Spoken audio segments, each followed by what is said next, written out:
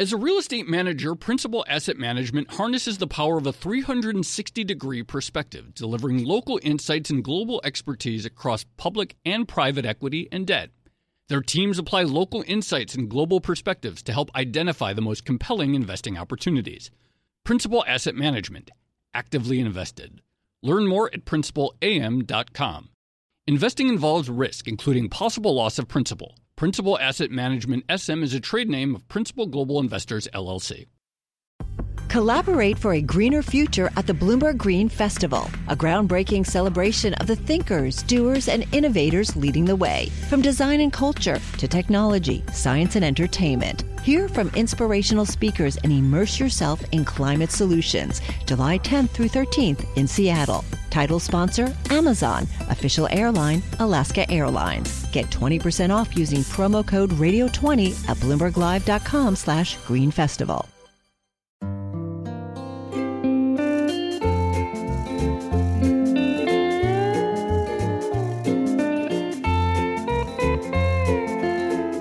Hello and welcome to another episode of the Odd Lots podcast. I'm Joe Weisenthal. Tracy Alloway is out this week, unfortunately. But with me in the studio here for today's episode, I have Bloomberg macro strategist Cameron Kreis and Bloomberg cross asset reporter Luke Kawa. And I'm very excited to talk to both of them because we are going to do our year in review of markets, or basically just talk about what the heck happened in markets this year, because I think it was one of the most interesting times for markets across many asset classes that we've had in several years, maybe most interesting since 2011 or the financial crisis, or maybe at least 2015, 2016. And I think a lot of people have questions about what's going on, so hopefully we will try to answer them. So Cameron and Luke, thank you very much for joining us. Always a pleasure. Glad to be here.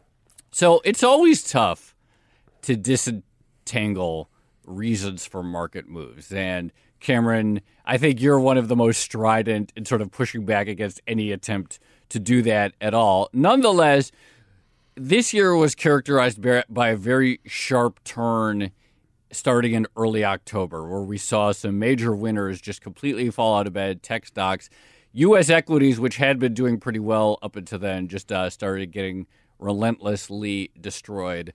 What happened?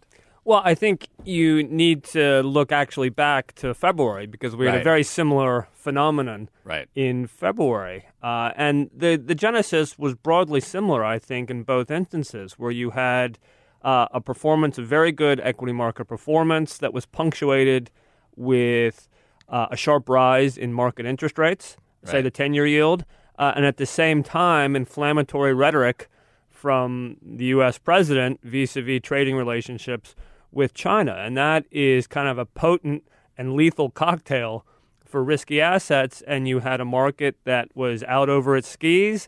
And if you might not be old, neither one of you are probably old enough to remember the old Wide World of Sports intro where there was a ski jumper. I remember that. The agony, the thrill of victory in January and over the summer, and then the agony of defeat in sort of February and then October, thenceforth. And so when people try to say, oh, is it the Fed? Is it trade? Basically, you can't really say I think it's a combination of a number of things. I mean, we need to take a step back and remember that the Fed is in the midst of a tightening cycle. Monetary policy has gone from unquestionably accommodative to arguably neutral. We had a similar phenomenon, obviously, in 1994, 2005. In both of those years, Fed tightening years, the multiple of the S&P 500 fell pretty sharply. And this was just, I think, to some extent, the latest iteration of that phenomenon. Luke, come in here. When we write the story of this year will be the huge blow up of the shortfall trade, of the trade that essentially you could make your living easily from early 2016 through January 2018. Early in the year, we had pretty much every equity bourse in overbought territory, and things were great. We blew past everyone's S&P 500 target, or at least like a quarter of analyst targets within the first 5 sessions. And then it all blew up. And then at 2 other points this year, 2 other large market moves that you can attribute to really the perils that can befall you when you sell options, when you sell volatility, the drastic fall in crude and the drastic rise in natural gas that wiped out optionseller.com. That I think this year is a year we learned how dangerous options can be, or if people who needed a reminder of that lesson over the past couple of years, this is where you really learned it, because there's nothing like your February and then recently what we've had in crude and natural gas. And I think that speaks to a theme that old grumpy people like me like to talk about, which is as financial markets have become younger and younger, you've sort of winnowed out people who have seen previous rate hike cycles and know what a rate hike cycle looks like. And typically it is associated with higher volatility. So it's the kids. It's all the youth. Get off my lawn and quit selling options, kids. The Canadian millennials have already traded through a bear market, though. So that narrative, I'd like to. How much is the sort of death of the short vol trade connected to changing Fed policy and a less accommodative, a tightening cycle, basically? I find it less so. Just. Given how the trade did kind of blow up spectacularly, and we went on to then price in even more Fed tightening through Eurodollars for calendar 2019 than we had at the time of, and that the fact that if we were thinking this is a rates fall transmission, we still haven't gotten rates fall. So I'm wondering the extent to which this will be a 2019 story in which rates fall really amplifies the equity vol, because I'm not sure that's happened yet this year. I think we also have to look at, we're so used to relying on monetary policy as our sort of signals. Let's not forget the importance of fiscal policy, because we had the big tax cut passed at the end of last year. We're having a blowout in the fiscal deficit of the United States. This year, what that's meant much higher issuance, both at the long end of the curve and the short end. And that short end issuance, T-bill issuance, has squeezed liquidity to a degree. And at the same time, the Fed is engaging in what's popularly known as quantitative tightening, which I don't think necessarily has a direct impact on, say, equity prices, but it does make short-term liquidity conditions less ample than they have been over the last few years. So we've kind of had we started the year with markets really excited about the earnings potential created by the tax cut, and the rest of the year, to some extent, has been about, if you will, the negative externalities of the tax cut in terms of the deficit and what that's meant for fixed income markets. One of the things you said in your first answer is that what characterized recent volatility starting in October and what characterized the volatility spike we saw in February was the fact that, unlike in previous sell-offs in the post-crisis era, we saw people selling treasuries at the same time, so that if you have a diversified portfolio, some stocks, some treasuries, you were losing on both sides. You weren't getting that natural cushion. What changed there? Why hasn't this year, up until, I guess, maybe sort of December, why hasn't it been the case that when equity volatility spiked, people went to treasuries as a safe haven? Well, I think to some extent this issuance dynamic and the deficit played a part. You also have a new Fed chairman in place this year who essentially got in the seat and came across as more hawkish as his last couple of predecessors. Yes, the Yellen Fed did hike rates 3 times last year and initiate the balance sheet roll down process, but I think people had this underlying belief that, listen, we know that if the stock market rolls over, Janet's got your back. And there hasn't been this sense, I think, that the Powell Fed has got your back until very recently. But Luke, even with the market volatility, the U.S. eco data looks good. And of course, ultimately, the Fed has a dual mandate. It's employment and inflation. It's not the stock market. And on its dual mandate, the thing it's officially charged to do, things are still looking okay. Yeah, right? Like we've been at full employment since, you can rewind the clock. Some people think we've been there for 3 years. We still keep managing to print well over 100K. Inflation, around 2% by most preferred measures. And I think this is something that, you and I have talked a lot about this year, is also characterize that macroeconomic vol. Throw out your kind of your turkey shock and your outside U.S. stocks. The macroeconomic volatility of the U.S. economy has not been large whatsoever. However, it seems to speak to more changes in market structure for why we're able to get these moves that do make us think that something is going suddenly awry. Changes in market structure? Mostly I would bow to Cam here and the withdrawal of liquidity, post-crisis regulation that are making it essentially market making is less of a thing. Bank balance sheets are not really extended to the same extent, and the rise of passive money. All of this allows you to, I think, have sharper market moves. And the thing I wonder is if you're an active manager in this environment, is generating alpha more a matter of when you get in than what you buy, just because of how illiquid markets have been and how sharp some of the moves we've gotten are? Cameron, you have thoughts on that? Yeah, I think an underappreciated factor, and I think it's underappreciated because it's difficult to quantify, is the increased prominence of quantitative strategies as well, whether it's vol targeting strategies, which isn't quite the same as the vol selling stuff, but it's kind of the sort of the redheaded cousin, if you will, where there's this requirement when the stock market declines for these types of strategies to sell futures essentially to reduce its portfolio risk, and then the risk parity stuff, which is a common sort of bogeyman in the closet. And going back to your previous question about stocks and bonds and sort of following in tandem, they are a popular cause for that because they own stocks and they generally own a lot of bonds. And when bonds start to fall, then they have to de-risk everything and they sell everything.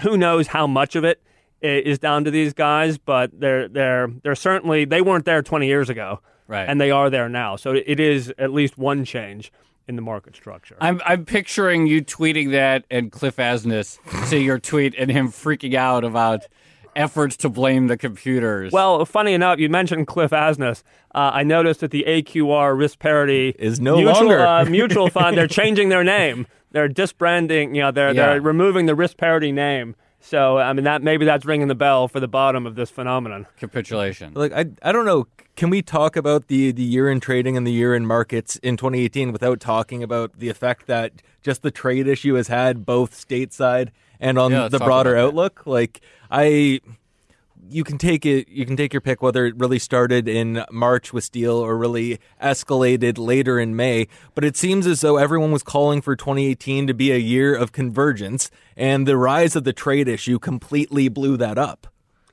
Yeah, I mean, it's been one of the stories of the year. And what markets hate above everything else is uncertainty, right? And that's what we've had with this trade story. Will it be resolved? When will it be resolved? Will the tariffs that Trump has announced be enacted? Will there be new tariffs announced and then enacted? Will we have a deal? If so, what will it look like? Oh, who are we going to arrest next? It's become very, very difficult. And I think you look at the UK and the Brexit fiasco, which we haven't talked about yet, as another example of uncertainty, and look at how that's impacted British markets, both the stock market, where the multiple of the FTSE has gone down by 27% this year, which is a heck of a lot more than most other markets, and then obviously the pound, which has been, pounded. An interesting story with trade is that as the issue's been raised, mainly you saw whenever it was having an effect on markets, it would have an effect on a sector basis within the U.S. You sell your industrials, you try and hide out in small caps. But then on the global level, it was happening more on the index level, a.k.a. sell everything but U.S. China especially underperforms. Yet from the beginning, we've had this inkling or this idea that we were going to move into tech sometime, that this was going to be about tech, that this was eventually going to become about IP, supply chain, and semis. And one thing we've noticed since the recent trade truce, if you want to call it, is that you're starting to see more effects of trade play out on the index level in the U.S. So that's one story that has been a 2018 story that is changing as we head into the tail end of the year.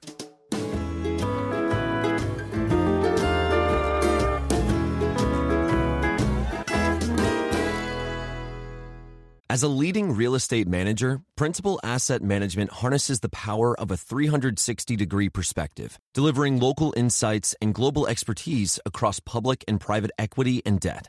Our experienced teams are uniquely positioned to uncover compelling opportunities in today's market, giving our clients an exclusive advantage. Principal Asset Management actively invested. Learn more at principalam.com. Investing involves risk, including possible loss of principal. Principal Asset Management SM is a trade name of Principal Global Investors, LLC. I'm glad you brought up Brexit and the international situation, because even while U.S. stocks were doing fairly well up until early October, the international scene was pretty ugly, particularly emerging markets this year. And I think it's pretty remarkable because I think even as recently as January, we were still talking about global synchronized growth.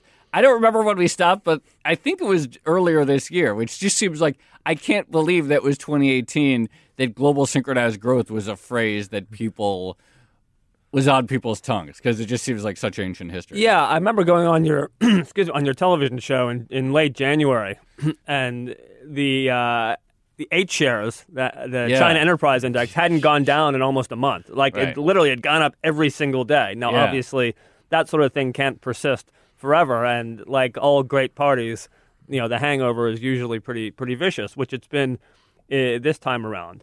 It's interesting because I think most people would focus on the trade stuff as being a reason for this this underperformance of emerging markets, and that to some extent that's true. But there's a couple of other issues as well. One is the lagged effects of China's own deleveraging process, which began last year, which is, in the absence of any trade tension with the U.S., was always going to slow China's economy this year, and that obviously ripples through the rest of the world, particularly the emerging world, who sell to China. And two, the hangover of dollar borrowing, which Luke alluded to a little bit, the dollar borrowing over the last sort of 6-7 years by emerging market countries with large external vulnerabilities, the Turkeys, the Argentinas, the Indonesias of the world. And as liquidity is withdrawn from them, I think that ripples through the system as well. Yeah, it was kind of interesting in the early stages of trade heating up. Everyone expects, the textbook tells you that, this should have been dollar positive. It wasn't quite in the early stages. The figuring out the dollar this year has just been, kind of a headache. At the beginning of the year, we were, it was all about twin deficits going to drive the dollar, going to weaken the dollar. And then, at a certain point, we said, real rate differential, growth differential. It's all going to be about strength of the U.S. dollar. And that's something that's weighed on EMs.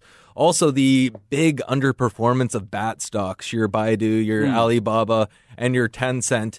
Like, in the U.S., these are, for those who these are huge Chinese internet These are companies. huge Chinese internet companies that also have a big weight in emerging market equity indexes. And when you think about how, like, early in the year we were worried about the potential for Facebook to really get regulated, to come under the crush there, that hasn't happened. Congress has been kind of a joke on that. If anything happens, it's been in Europe. Yet in China, they're actually like cracking down on Tencent's ability to offer new games. So they've been swimming against, a regulatory headwind, as well as a slowing growth headwind, as well as a equity market that's coming under trade pressure headwind.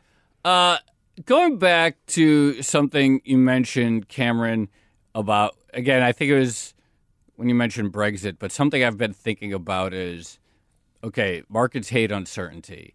And there's uncertainty really everywhere you look. And I think there's a real dearth of institutions or individuals that you can look to that you could say, okay, I feel like really confident that they've got a handle on this. We all know, we don't need to talk about our president and his Twitter habit. We have a new Fed chair who strikes me as very competent, but also inconsistent at times. And I think it's hard to figure out the Powell doctrine or what the Powell worldview looks like. There was a point earlier this year where I thought, he might actually be more dovish than Janet Yellen. Then there was a point where it's like, well, he seems more hawkish than Janet Yellen. It's hard to put a finger on him. And then you look, of course, at Brexit, and you can't have any confidence in any institution there. Talk about that, what that does to the markets when there's just no institution that someone could say, okay, the adult is going to step in the room and set a clear policy path forward. We could feel confident it'll be executed.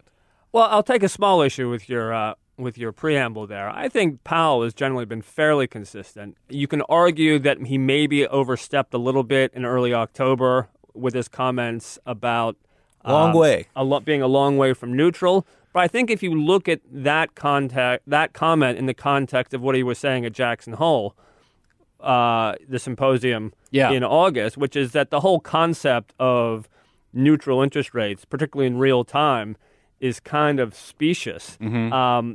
It's not sort of a line in the sand that you approach it, and then as soon as you step over, different things happen. The best you can say, it's kind of a range, and you only know in retrospect what neutral really was. So I'm going to give him a little bit of a pass there. And frankly, I find him quite refreshing because he speaks relatively plainly.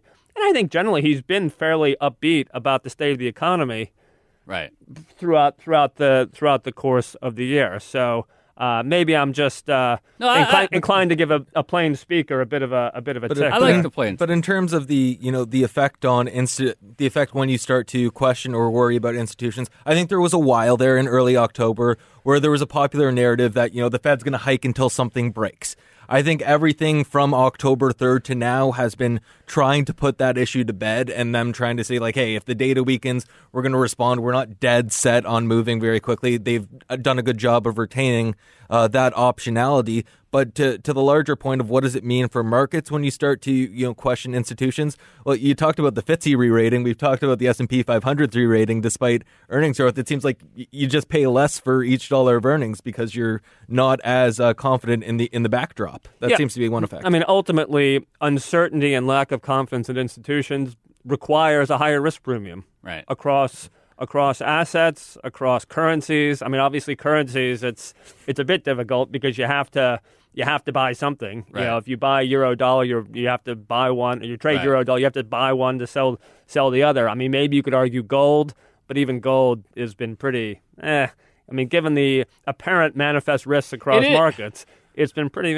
this year. That has been one of the funny jokes of the year, hasn't it? Well, real rates. Not as funny as Bitcoin. Which we should. Well, let's not talk about that. No, that's been probably my favorite part of the year was the demise of the Lambo crowd. Hey, there's a popular long Bitcoin short the bankers trade that's currently in early December on a 6-week losing streak. Even as banks have gotten absolutely pummeled, that kind of speaks to how bad it's been for Bitcoin. But I think and we'll see how it plays out over the next year or two, but I think what's been a change this year, talking about institutions, it's the first time in a long time that you've had the President of the United States overtly criticizing the Fed and Fed policy. And I think if you had gone back 5 years ago and you change the names to protect the innocent or whatever the stock disclaimer is on those reality TV shows.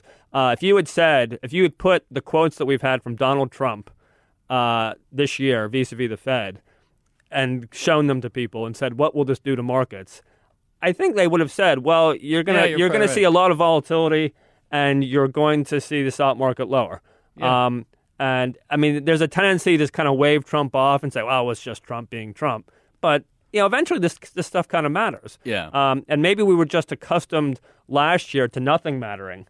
Even North Korea tests. Yeah, don't matter. And let's not forget, last year was the anomaly. This year is not the anomaly. Last year was the anomaly in terms of the absolute absence of volatility or drawdown or anything. I mean, the Sharpe ratio of the S&P or a 60-40 portfolio was way too high relative to history. And then this year we got in October the worst month for the 60-40 portfolio since the financial crisis. So that's that was our coming full circle moment. Every party has a hangover. Yep. As I learned to my chagrin over the weekend. On that note, I think that is a perfect time to end it. This has been another episode of the Odd Lots podcast. I'm Joe Weisenthal. You can follow me on Twitter @TheStalwart. My normal co-host, Tracy Alloway, is off this week, but you should still follow her. She's @Tracy Alloway on Twitter. And you should follow our guest. Cameron is on Twitter. He's @FifthRule. And Luke is on Twitter. He is @LJKawa. And sometimes they banter and go back and forth and argue about all these things that we talk about if you want more. And you should follow our producer, Topher Forhes, on Twitter. He's at ForhesT, as well as the Bloomberg head of podcast, Francesca Levy, at Francesca Today. Thanks for listening.